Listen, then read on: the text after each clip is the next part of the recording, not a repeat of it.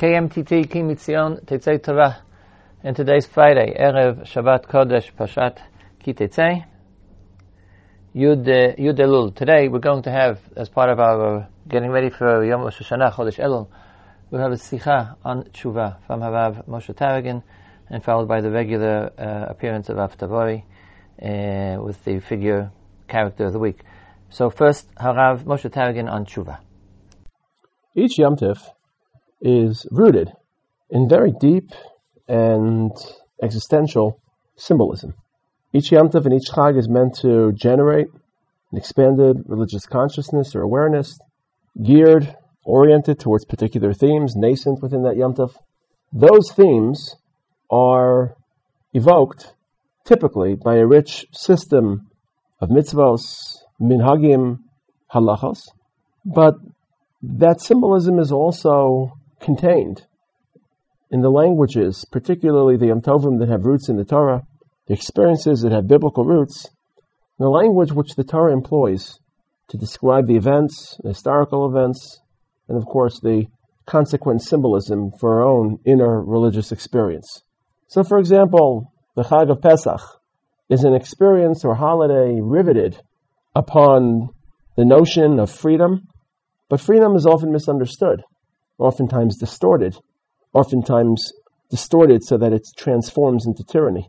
So Chazal, but not just Chazal, Psukim, begin to elaborate the various modalities and attitudes of freedom. Arba Lashonos, Shel Cherus, Shel Geula, V'Tzeisi, V'Itzalti, V'Galti, V'Lakachti, at least freedom in its historical context. The month of Elul, culminating in the Yom Tov of Rosh Hashanah and in the opportunity of Yom Kippur, is a 40-day period dedicated to the courageous prospect of tshuva. The boldest implementation of man's freedom of choice. Only one creature in this universe was invested with freedom of choice.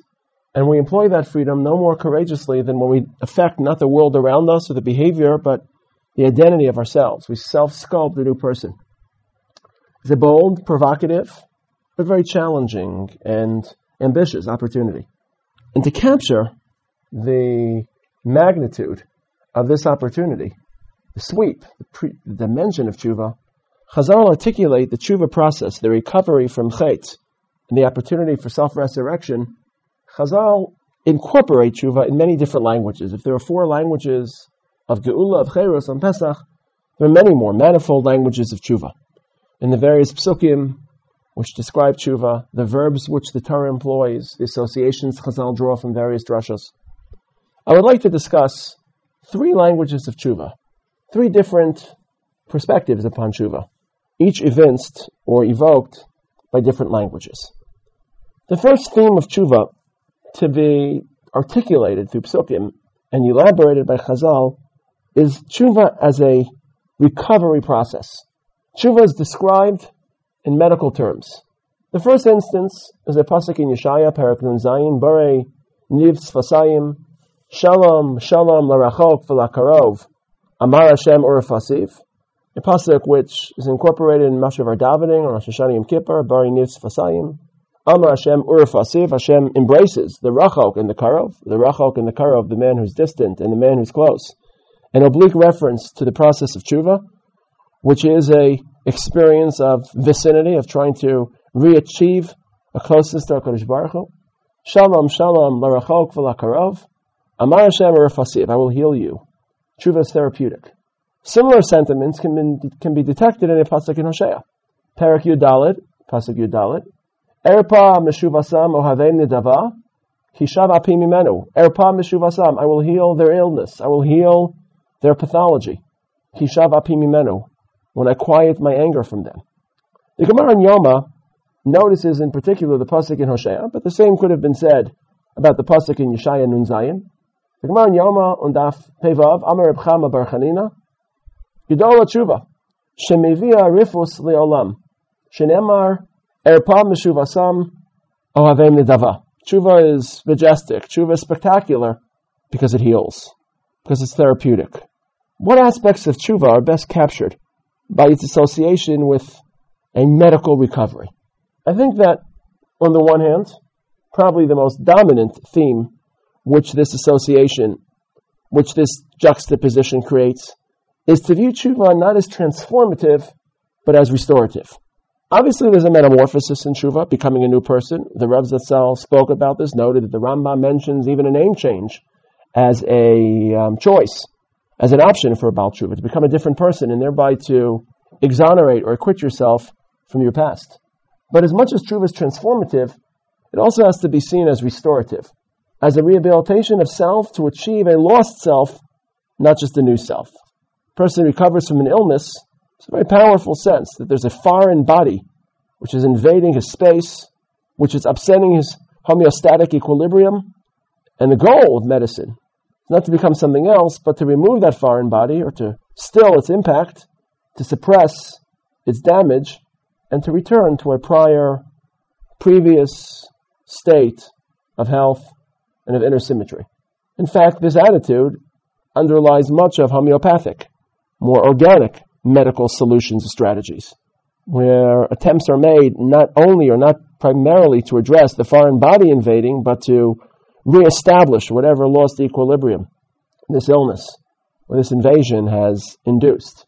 Erpa meshuvasa mohavem nedava in many ways reminds us that our goal and our hope in tshuva is to recover a lost self. Hashivenu Hashem elecha v'nashuva chadesh yameinu kikeden, that there was a primal, a most native reality that was purer, that was more religious and more saintly, and that innocence has become corrupted by a world of experience, by a world of failure, by a fragile self and psyche. And the purpose of tshuva is to re-achieve. Rather than becoming something else, it is removing a foreign impediment and re-establishing that primal purity. There's another Gemara which probably captures this, a Gemara in Brachos, Daf Yud Zayin, maybe from a different angle, but by expressing similar sentiments. Amar Rabbi Alexandri, Basar Dematzli, in Brachos Yud Zayin, after he would daven, Amar, he would conclude his davening, Ribbon ha'olamim, Ribbon Shalom, Galoi v'yadua lefanecha, asher etzoneinu lasos v'tzonecha. Our inner self, our inner desire is to adhere to religion, is to pursue and to obey. Umina akev, and what impedes us, Sa'or shebeisa, the yeast within the dough, v'shibin malchios, and geopolitical strain. So obviously a person lives in a world of reality, in that world of external reality, whether it's politics, economics, the plight of Jewish history, very often deters or complicates Avodas Hashem. But the first part of Rav Alexandri's statement is that Avodas Hashem is obstructed, not solely because of external forces, but because of an internal invasion by a foreign body. How foreign that body is to be seen, is the Yetzer Hara an external agent, or is the Yetzer Hara some internal tilt or predilection towards disobedience? That's an important question unto its own right, but either way, Rabbi Alexandri did not see it as representative of the inherent dough, the inherent flour, but rather some yeast. And it's fascinating that the yeast is also necessary to allow the bread to rise at some level. The factors within ourself and our psyche necessary to enrich human experience, they themselves very often derail human experience or impede Avodas Hashem. But this sentiment of Rabbi Alexandri is very similar to that first consequence of viewing tshuva as therapeutic, as almost medical. I think a second notion that these Psukim in Hosea and Yeshaya imply, and this is already a metaphor which is sensed very often in Sifrei Musar, in other Sifrei Machshava. It's clear in the medical field that most people are not in complete possession of the tools and knowledge and skills to heal themselves. Already the Torah recognizes that even in a religious setting in which the recognition of medical recovery as stemming solely from HaKadosh Baruch Hu is very clear, is very dominant, even within that framework, there will be individuals who will excel in honing and fine-tuning the skills of medicine and in providing medical service to others.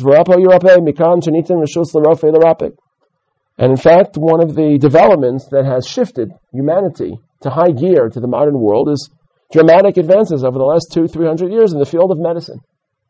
Who wouldn't attend? Who wouldn't visit a doctor? Who would have the arrogance and the self-defeating hubris to attempt their own recovery from a serious illness? If tshuva is likened to recovery from an illness, then that same attitude has to inform the process of tshuva.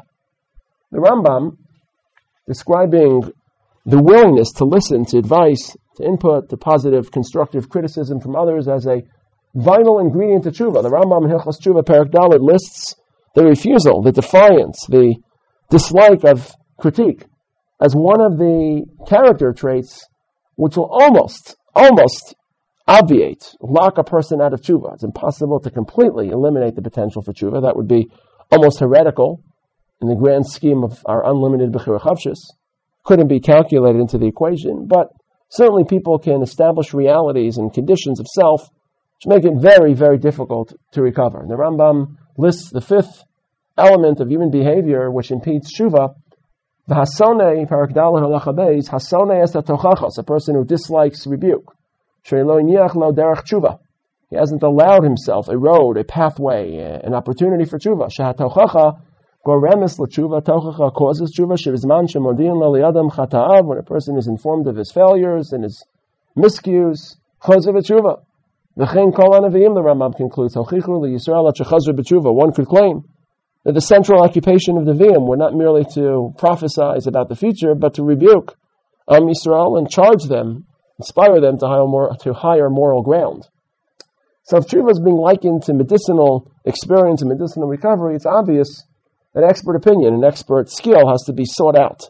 The Rambam in Hilchos Tainus describes the scene of a Tainus Tzibor, which was a different opportunity for tshuva. The Rambam suggests in the end of Parak Aleph that in each town, people were invited for private interviews with the local zakenim, with the local rabbanim, with the local town leadership.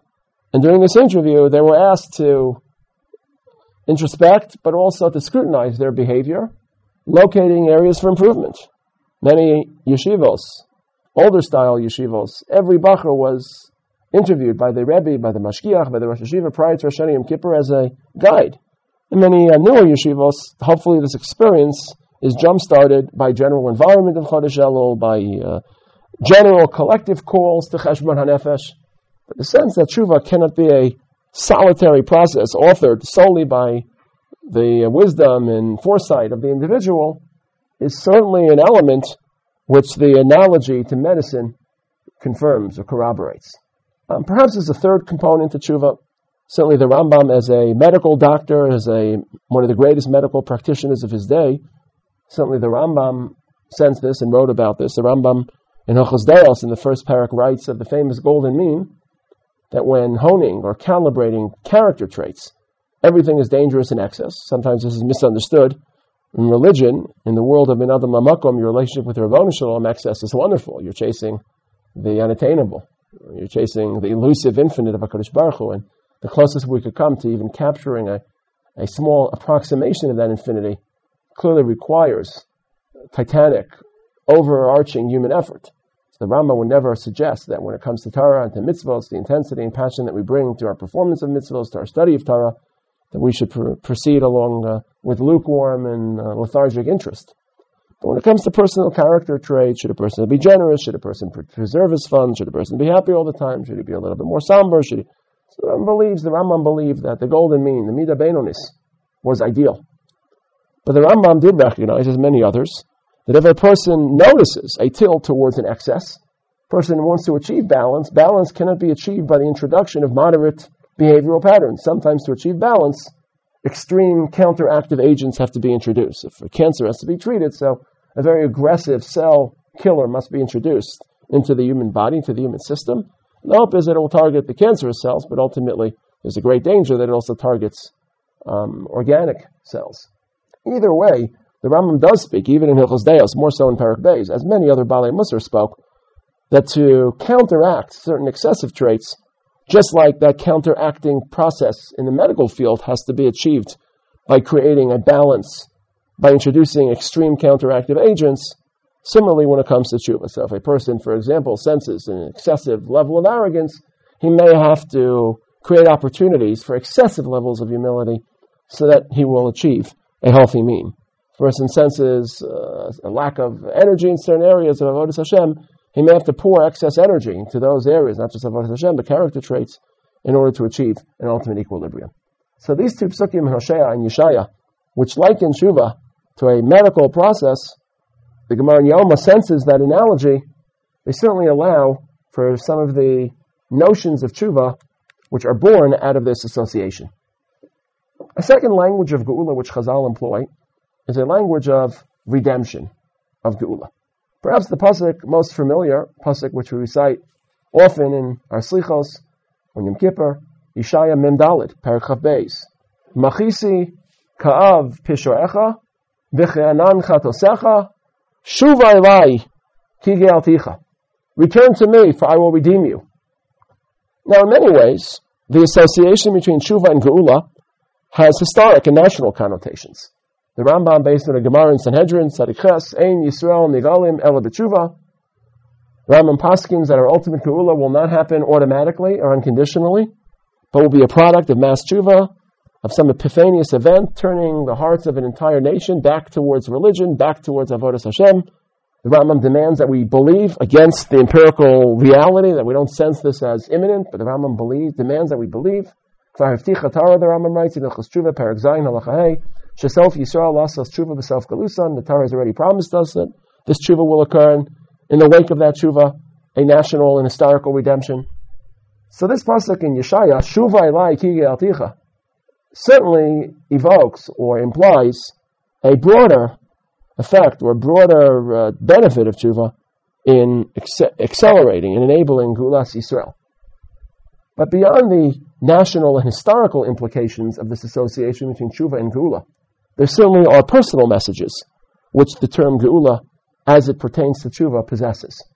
Another pasuk which articulates the Tshuva process in redemptive terms is another famous pasuk in Tehillim, Perek Kuf Lamed, a pasuk we recite in one of the well-recited and well-familiar Shir HaMalos, is Yachel Yisrael El Hashem.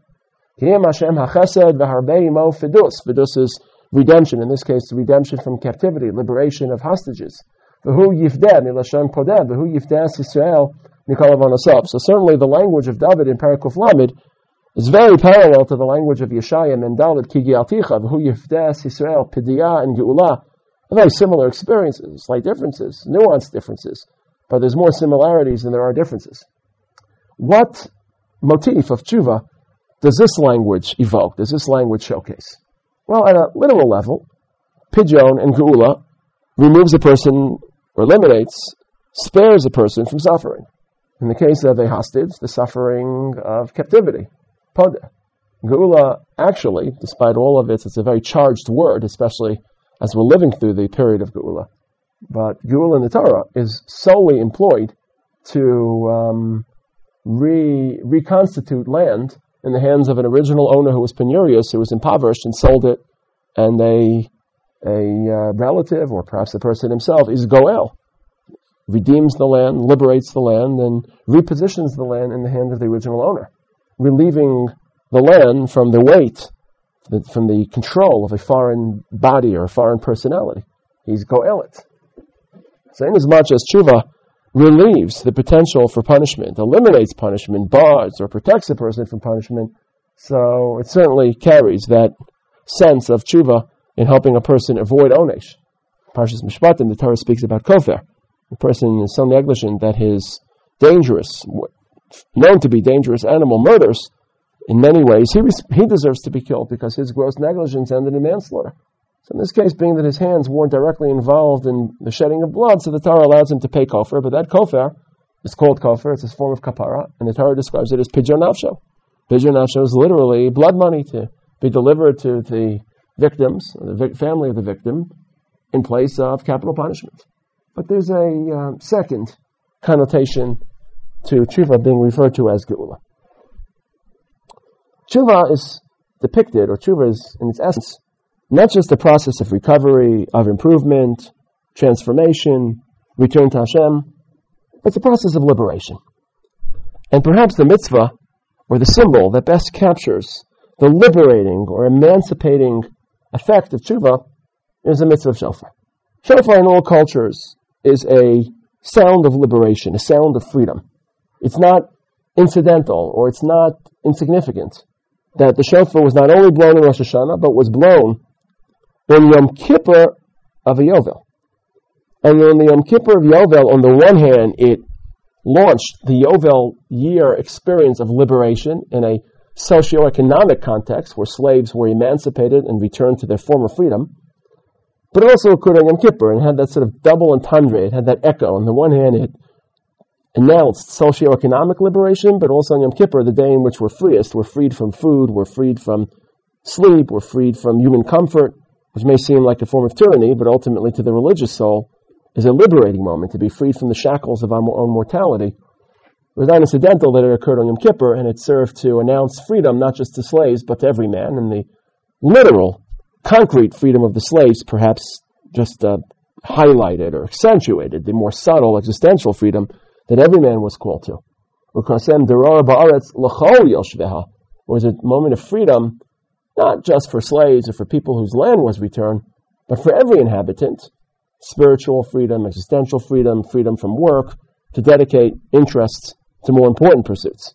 The Psikta de Rav Kahana takes this theme of a shofar as a liberator and applies it to Rosh Hashanah as well, not just the Yom Kippur of Yovel, which a person lived through maybe once, maybe twice in his lifetime. So as powerful and as piercing the images it was and experience, it was very much peripheral to the human experience. It's symbolic, but you didn't actually live through it too often.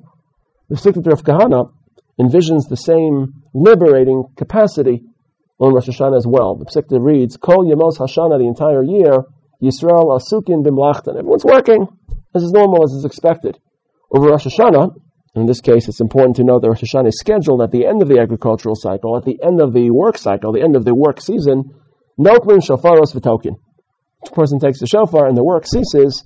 In the absence of work, that period between the harvest of the previous and the planting season of the next agricultural cycle, there's a freedom from certain necessary obstructive responsibilities to dedicate religious and personal resources to more eternal callings. So the concept of Geula casts tshuva, and not just tshuva of Yom Kippur, Rosh Hashanah through the shofar, but tshuva is the relieving of a tyranny. Every chait takes a person as a hostage, so to speak. If we return to the lashon of David HaMelech, V'hu yivdas Yisrael mikol avonosav, God redeems us from our sins. It's almost as if our sins hijack us. They capture the human soul, the human personality. Chait is an addictive experience. The Gemara in the end of the first parak of Kiddushin talks about Kivin sha'asa adam chait v'shana nasalo keheter. After a person sins once or twice, the behavioral cycles associated with sin run so deep through his psyche that it almost becomes addictive, and that addiction leads him, not that he deludes himself into assuming it's mutter, but the cycles become so repetitive that it's almost as if he's performing an act of permissibility rather than a prohibited crime, which causes shame and shock. It loses its shock value, or as Chazal say in another location, Avera Goreres Avera. So there's an addiction to substances, but there's also addictions that are more subtle, but far more preponderant, and in many ways more dangerous, addiction to behavioral cycles. And Avera carries that addiction. So at a certain level, each and every one of us is hostage to the influence and to the continuity, the regiment and routine of chait. And recovering from that process is an exertion of freedom of choice. It's simply deciding not to be drawn ineluctably or inexorably after just basic patterns that have carved themselves onto our identity, onto our personality, and just refashioning that personality in a free and uninhibited or unfettered fashion. That's a redemptive experience. That's a freedom. That's a release. That's a ransoming of self. So the shofar as a mitzvah, but the language in both Yeshaya Mem Daled and Tehillim Perek Kuf Lamed each create this attitude to tshuva associated with redemption, with liberation. It's meant to help us acquire a certain voice of tshuva. Third language, and as I mentioned earlier, plenty more than three, but I just have enough time to discuss three. It's in many ways related to the second language, but highlights a slightly different shade of freedom. Very often, chait, and by extension tshuva is an inverse, but chait is described as someone falling, as someone tripping. Perhaps the most familiar and renowned pasuk is a pasuk in the beginning of, or in the pasuk in the Haftarah of Shabbos Shuvah, Hashaya Perek Yudalet, Shuvah Yisrael, Ad Hashem Elokecha, Ki Chashalta Ba'avonecha. We have tripped, we have fallen into sin. Tshuva has a weight that causes someone to fall. The notion that tshuva is a heavy weight and a heavy burden is first evoked by Cain.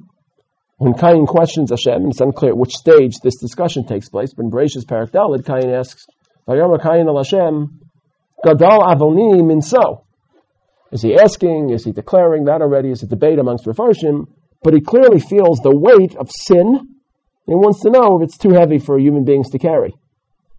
In a very poignant parak in Tehillim, Parak Lamed Ches, when David HaMelech, so to speak, looks in the mirror and senses the shame of his misdeeds. So in Parak Lamed Ches, David HaMelech describes the pain that he feels, and again he describes in medical terms festering infections, pus-filled cancers, which hark back to the original image of tshuva as a medical process. But David HaMelech, in that same parak, Lamed Ches, David HaMelech writes in Pasuk A, he writes, Ki avonosi avru roshi ki masa kaved yichvedu mimeni. My sins have passed, or hovering above my head, as a heavy weight, ki masa kaved yichvedu mimeni. They're too heavy for me to carry. Somehow there's a weight of tshuva, but not just a weight, but a weight that causes people to fall. Ki chashalta ba'avonecha.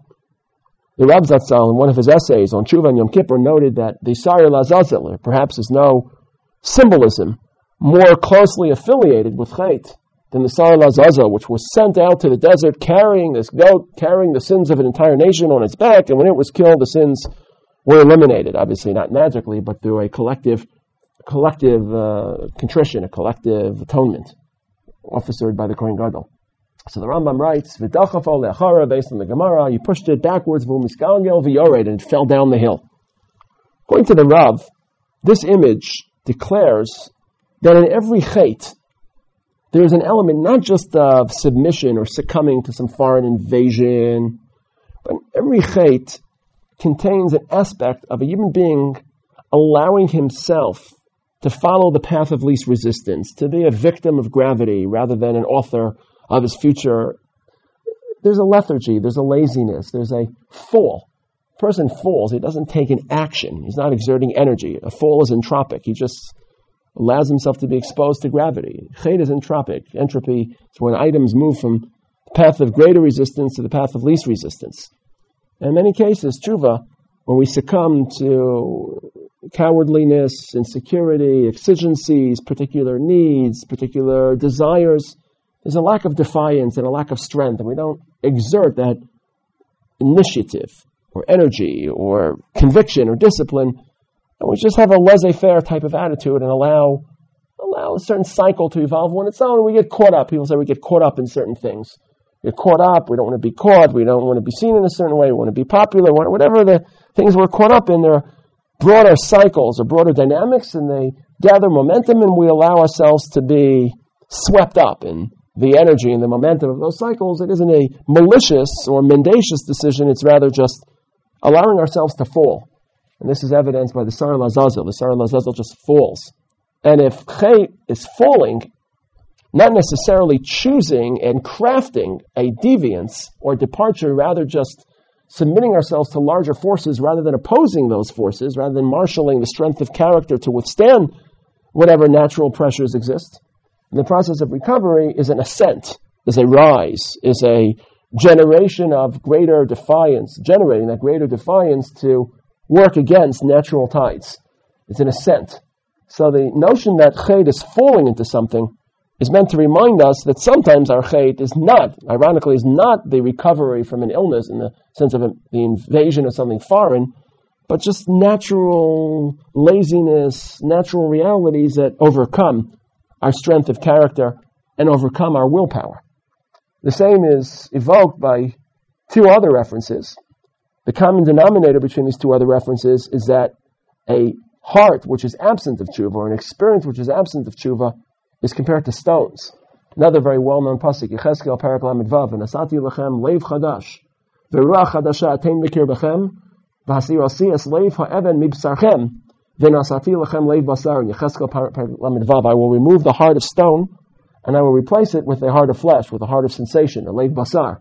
Yeshaya refers to it in Yeshaya Nun Zayin, again, a Haftarah we read leading up to Rosh Hashanah, Solu, Solu, Panu Derech, clear the way, the king is coming, which itself carries echoes of Rosh Hashanah. Su Sha'arim Mashechem Inasu Pischei Olam. Harimu Mechshol Miderech Ami, remove the stumbling blocks from the path of my people. The Gemara in Sukkot, Daf Nun Beis, juxtaposes these two prophecies. Yeshaya Karu Michshol, Yeshaya refers to Chet as a Michshol, Shenemar Solu Solu Panu Derech, Harimu Mechshol Miderech Ami. Yechezkel Karu Even, Yechezkel calls it a stone.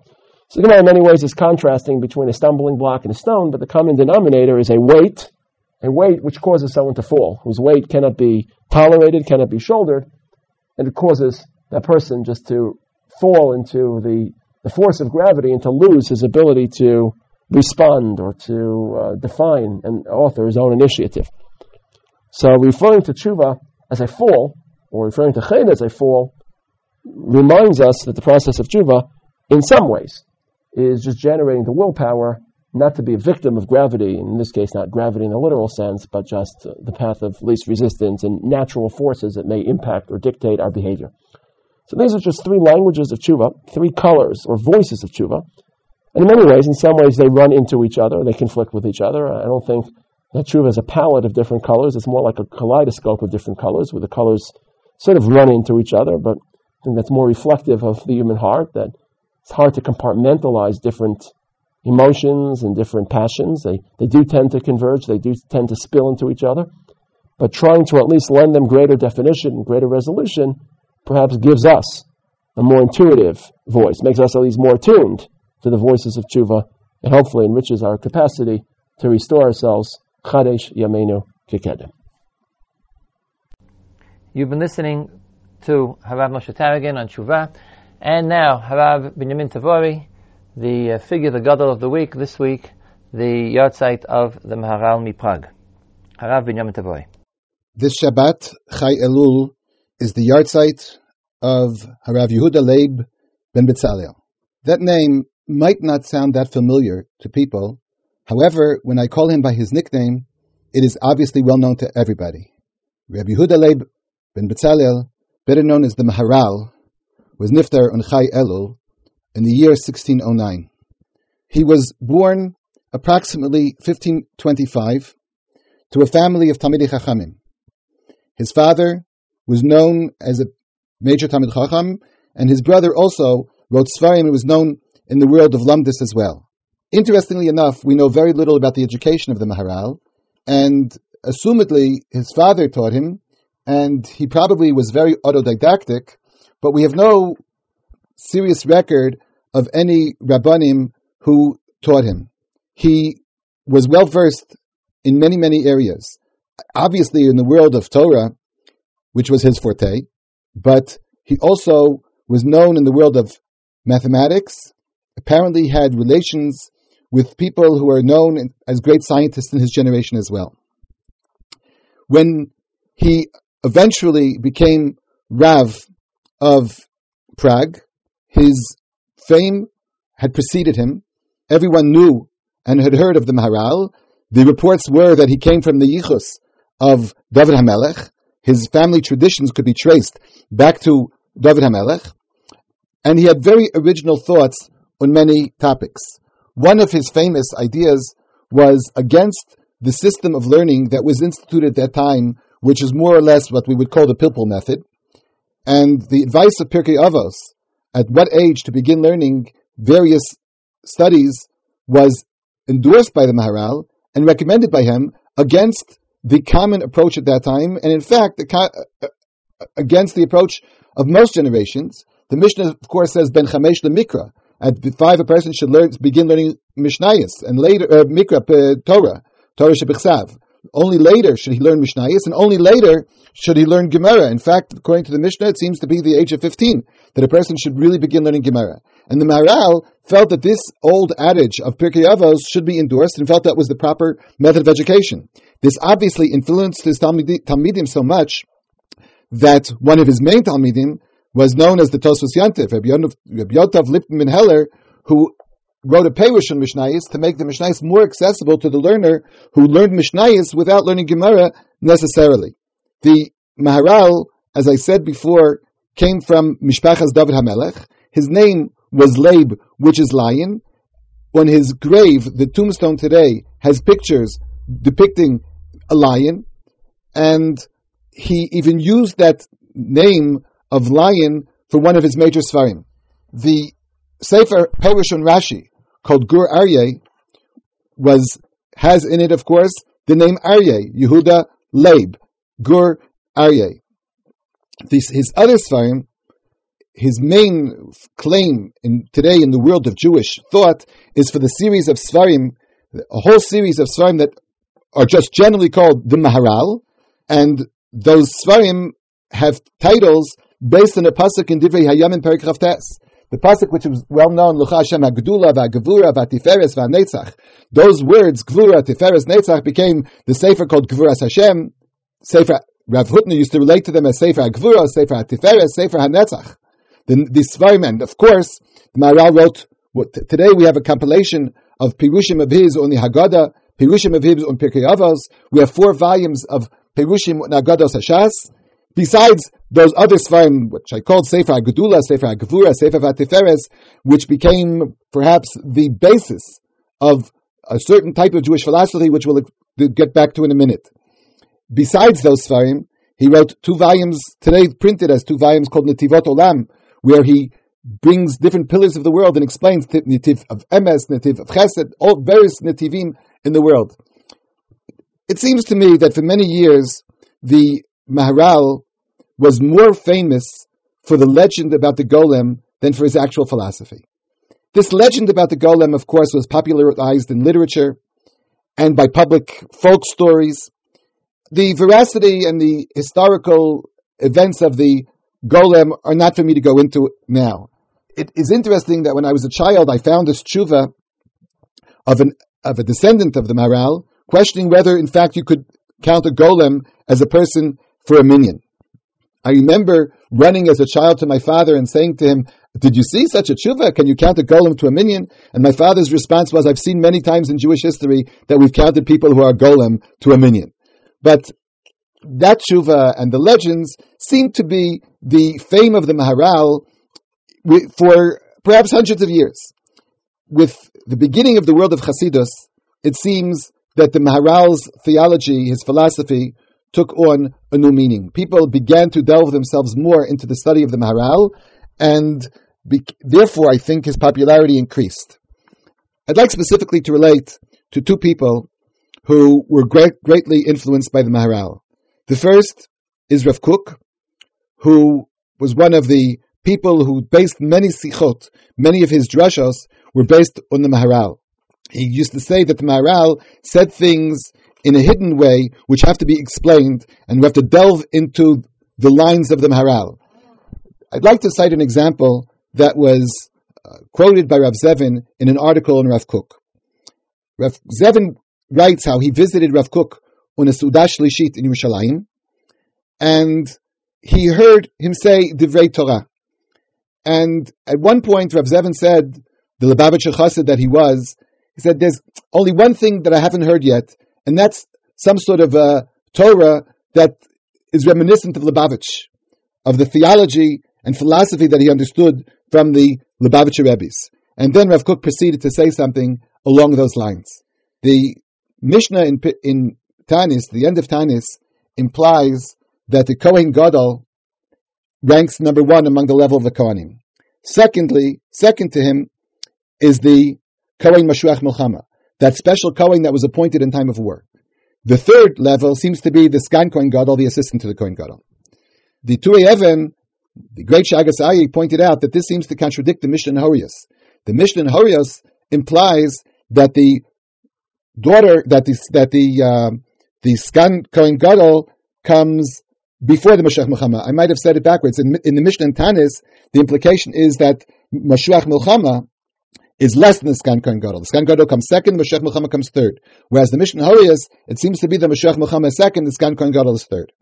So Rav Kook explained that the Mishnah in Tanis is referring to the daughter of the Kohanim, and it says there the daughter of the Mashuach Milchama is somewhat inferior to the daughter of the Sgan Kohen Gadol. I said that implies that the Mashuach Milchama is less than the Sgan Kohen Gadol, and therefore it would contradict the Mishnah in Mishnayos, the Mishnah in Horios. Rav Kook quoted the Maharal as saying that there are certain concepts which are eternal and certain concepts which are transient. They make no difference as to how long they last, but the concept itself might be an eternal concept, but perhaps it might exist only briefly. On the other hand, there are certain concepts which by nature are transient, but they might last a very long time. The example that Rav Kook brought is found in the beginning of Sefer HaGvuros, where the Maharal explains the difference between Galut and Geula, between Shalom and Milchama. Galut is a temporary situation. Geula is a permanent situation. Now, Galut has lasted very, very long time, but nevertheless, in God's world, this is a temporary concept. The concept of Geula is eternal. The concept of Shalom, Matai Kvar Yagia, when will we attain that concept of Shalom? But nevertheless, the concept of Shalom is an eternal concept. The concept of Milchama, even though there could be a 1,000-year war, but the concept of Milchama is only a temporary aberration in the world. It's not considered a concept of permanence. This idea was used by Rav Kook to answer the kasha of the Turei Even. When we talk about who is higher on the pecking order of kahuna, the Kohen Gadol comes first. The Sgan Kohen Gadol comes, well, we'll have to see. The Mishnah in Horios implies that Mashiach Milchama is higher. But the Mishnah in Tanis implies that the Sgan Kohen Gadol is higher. So Rav Kook said, since Mashiach Milchama is a transient concept, when we're talking about the person himself, at the time of war, at the time the Mashiach Milchama is appointed, indeed he is higher than the Sgan Kohen Gadol. That's the Mishnah in Horios. But the Mishnah in Tanis is referring to a second generation, to a continuation of this concept of Mashiach Milchama. Mashiach Milchama, in the term concept of continuation, really does not have the same level as the first generation, because it's not an eternal concept; it's a transient concept, and therefore the daughter of the Mashiach Milchama is less than the daughter of the Sgan Kohen Gadol, although the Mashiach Milchama himself is higher than that of the Sgan Kohen Gadol. So you see how Rav Kook used the Maharal as one example, even to answer a kasha in Lamdas. And of course, much of his philosophy, much of Rav Kook's philosophy, is quoted and explained, and we find hints of the Maharal in much of Rav Kook's thought. One of the people that was very influenced by Rav Kook in the world of Machshava is the Rosh Yeshiva of the founder of the Yeshiva, Chaim Berlin in America, Harav Yitzchak Hutner, Zichrono Livracha. Not only do we find his Sfarim, Pachad Yitzchak, we find in them constant references to the Maharal, many explanations of the Maharal, that the Maharal said. Rav Hutner credited Rav Kook with opening his eyes to the Maharal. Rav Neria, in one of his books about people who lived within the periphery of Rav Kook, has a chapter in Rav Hutner, and that chapter he quotes Rav Hutner as saying, Rav Kook hat mir veröffnet the Eigen zum Maharal. Rav Kook opened my eyes to the Maharal. And in as much as we're in the month of Elul, I'd like to quote something that Rav Hutner said in the name of the Maharal in to do with Rosh Hashanah. Usually we think of the concept of tshuva, that tshuva means to go from bad to good. But the word tshuva is really referring to the past. Now, the concept that we think of tshuva, of going from bad to good, has nothing to do with the etymological concept of tshuva. The Maharal wrote, Rav Hutner quotes this in Pachad Yitzchak and Rosh Hashanah, that the Maharal said, Pirusha shel hamilah tshuva hu chazara latchala. The real meaning of tshuva is to go back to our roots. V'atchala hu hamatzav shel lifnei hachet. The concept of tshuva is really to return. To return to what? To the situation before the sin. In terms of Klal Yisrael, it means to return to the situation lifnei chet hakadmon, to the original sin. It means to go back to the original concept of Gan Eden. This world that we live in Aseret Yimei Tshuva, we live in the world of Adam Harishon lifnei hachet. This is only one side example of quoting the Maharal found in Rav Hutner. We'll find this time and time again. The Maharal was somehow rediscovered and became the basis for Hasidic philosophy, for Rav Kook's philosophy, Rav Hutner's philosophy, among others. You've been listening to Rabbi Binyamin Tavori, and you've been listening to KMTT, Ki Mitzion, Tetzei, Torah, Udvar Hashem B'Yerushalayim. This is Ezra Bick wishing you a Shabbat Shalom. B'chol Tov. We'll be back next week with our regular series of scheduled shiurim on KMTT, the Torah podcast, broadcasting from Yeshivat Har Etzion in Alon Shvut, Eretz Yisrael. Kol Tov v'Shabbat Shalom.